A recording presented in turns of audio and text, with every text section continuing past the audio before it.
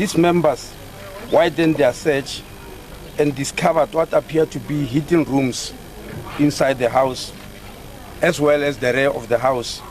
These rooms contain several guns, including AK-47s, R1 rifles, handguns, that is pistols and revolvers, a rocket launcher, crossbows, ammunition boxes, and a variety of other possible illegal items.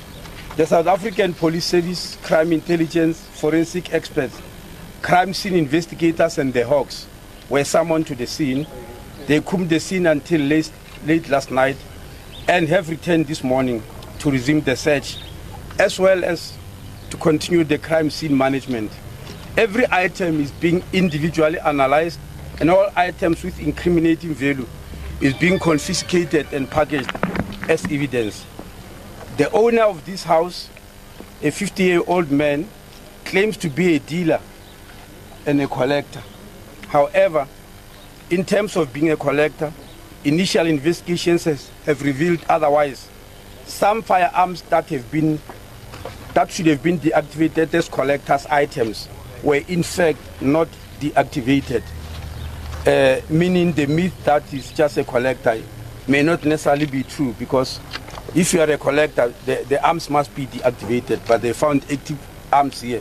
Furthermore, South African Police Service will consider having all licenses revoked in terms of the Firearm Control Act should the suspect be found guilty of any offenses. I need to explain here that this man, as a dealer, obviously has a license of some gun shop somewhere, but these guns are not supposed to be in this house, so the police will revoke the firearm license. In the meantime, the suspect's dealer's license is being placed on suspension pending the outcome of the cases. The house and its contents on Remsubtrix has been taken into police custody. All live arms will be ballistically tested to establish if they were used in commission of other crimes. The owner of the house has since been arrested and detained at the local police station on charges in terms of the Firearm Control Act, as well as the Drugs and Drug Trafficking Act.